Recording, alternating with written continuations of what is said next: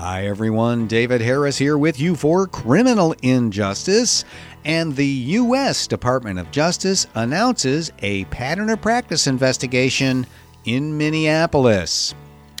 Well, in the wake of the Derek Chauvin guilty verdict on April 20th, the next day, April 21st, Attorney General Merrick Garland announced that he was launching a Department of Justice investigation into the pattern and practice activity of the Minneapolis Police Department, particularly its use of force.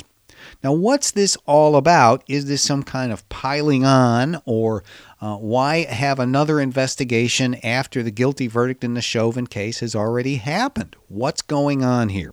Well, let's talk about it. What is a pattern or practice investigation? That's a good place to start. Well, you could start, if you wanted to, by going all the way back in our first season to episode 2. Yes, TWO 2. That was when my guest was Professor Samuel Walker. He is Professor of Emeritus at Nebraska, University of Nebraska, Omaha, and probably the foremost expert in the country on the subject of pattern or practice investigations. And we really thoroughly explored this. It is a Department of Justice tool, authority they have under federal law to investigate not federal police departments, which they could always do, like the FBI or the ATF, but local and state police departments, which they don't necessarily have. So how is this done?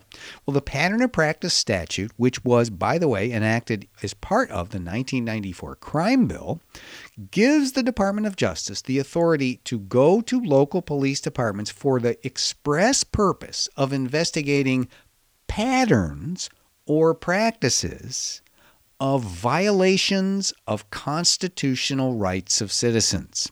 All right? So the federal government doesn't have authority to walk into the Pittsburgh or Cheyenne, Wyoming Police Department and say, hey, you guys are not living up to what we consider best practices. You should do it this way. No, they can't. But this statute and the Constitution and 14th Amendment gives the department the authority to go to a police department and say, it appears to us you may be depriving your citizens of constitutional rights on a pattern basis. All right, on a repeated basis. So they can't go in and investigate on the basis of one very bad shooting or even a few bad incidents.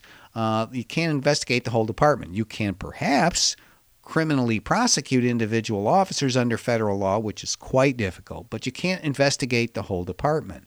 Instead, this statute says you can investigate the pattern of what the department does with regard to constitutional violations.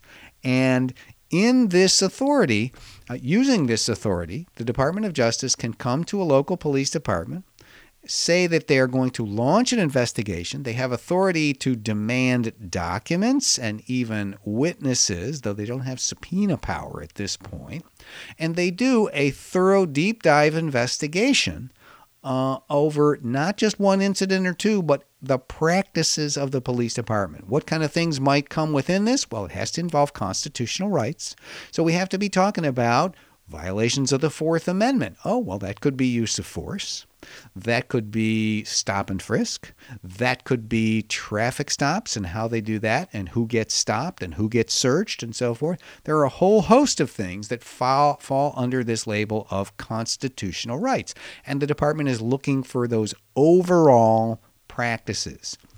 What this allows the department to do is to make a system-wide investigation, an institution-wide investigation. A case like Derek Chauvin's, important as it is, and it's vital to have justice in individual cases, doesn't look at the full institution of the Minneapolis Police Department. It may look at its policy vis-a-vis what one person did on one occasion, but doesn't look at the whole department. This statute allows the Department of Justice to do that. So they go in, they do a thorough investigation, they present the city and the police department with the results. They say, true or false? I mean, you agree with this or not? And generally, the department and the city will work out an agreement about what systems and practices overall in the police department must change. This will always involve policy on various things, training, other kinds of institutional infrastructure, you name it. It can be almost anything. If they come to an agreement, they bring it to a federal judge, and if the judge okays it, it becomes a legally binding document called a consent decree.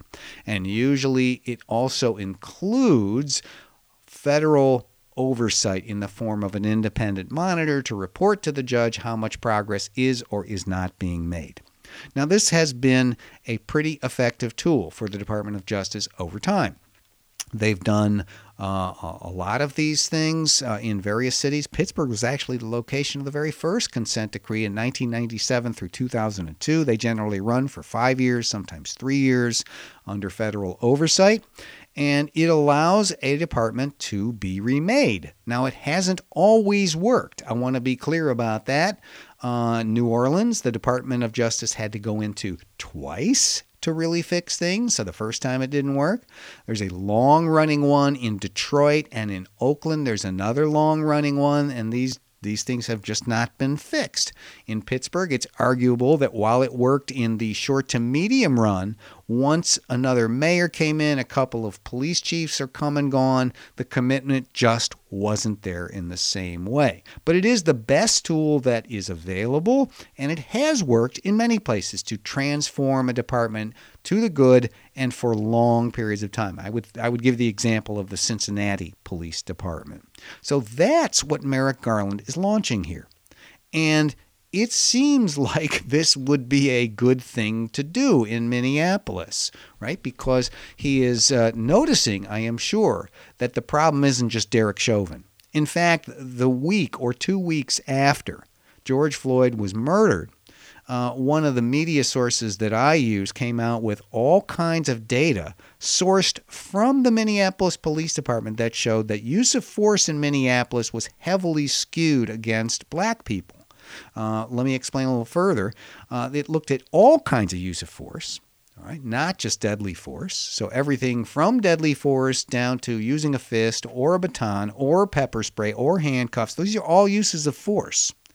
And Minneapolis, with a black population of under 20%, you found for every one of these types of uses of force, black people were at least 50% of the recipients of all of the department's uses of force, sometimes over 60%.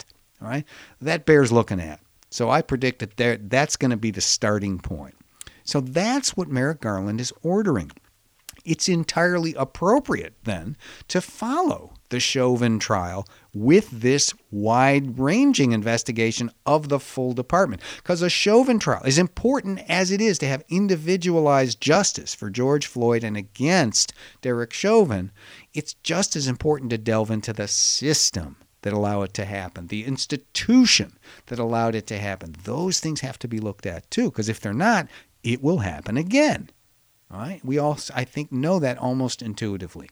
Now, let's put it in the larger context just for a minute. During the Obama administration, there were 25 of these consent decrees that were created. And that was considered a lot. Very active civil rights division during the Obama years, and this was one of their prime targets, 25. Now, 25 may seem like a lot, but then consider that there are 18,000 American police departments, right? So it's a fraction. Now, some of these departments would be among those that a lot of folks would pick out as the most troubled, and so they go there. But the Department of Justice can't reach nearly all the police departments that could use this kind of investigation. So the hope is, and I think there's some data to back this up, that when the Department of Justice is active on this front, other police departments that might not maybe be as bad but are troubled in some way, those chiefs will see this and say, well, I don't want the 800-pound gorilla in my office demanding my records. I'm going to try to make things better. I'm going to try to manage up to best practices. I'm going to do what I can here. And that's what I think everybody hopes for as a knock-on effect. Now, After the Obama administration, of course, came the Trump administration and Attorney General Jeff Sessions. And Sessions always made clear, as a senator, he did not like pattern or practice litigation. The Pattern or Practice Authority thought it was wrong, thought it was federal overreach, thought it busted morale within police departments and so forth. And he came in and he just basically told law enforcement, no more of this. You don't have to worry about this. We got your back and we thank you. All right. So if these investigations, one of their functions was to send a message that the Justice Department is out there and watching if you're violating your citizens' constitutional rights, Sessions sent the opposite signal very deliberately. You don't have to worry about us. Well, Garland is also sending a new signal on that larger level with this Minneapolis announcement. Right? He's not only saying we're going to Minneapolis, he's saying we are back in the business of looking at police departments systemically. So clean up your act, get it together, we're back. And this is something that he hopes sends a strong message to law enforcement too. That's it. The Department of Justice's pattern of practice investigation in Minneapolis. You can always come to us here at CriminalInjusticePodcast.com. That's our website for all of our bonus features about the news in criminal justice, all of our other features too. And you can hear our interviews with the most impactful and important people working in every aspect of the criminal legal system today. We are a member-supported podcast. Go to patreon.com/criminalinjustice. We really appreciate that.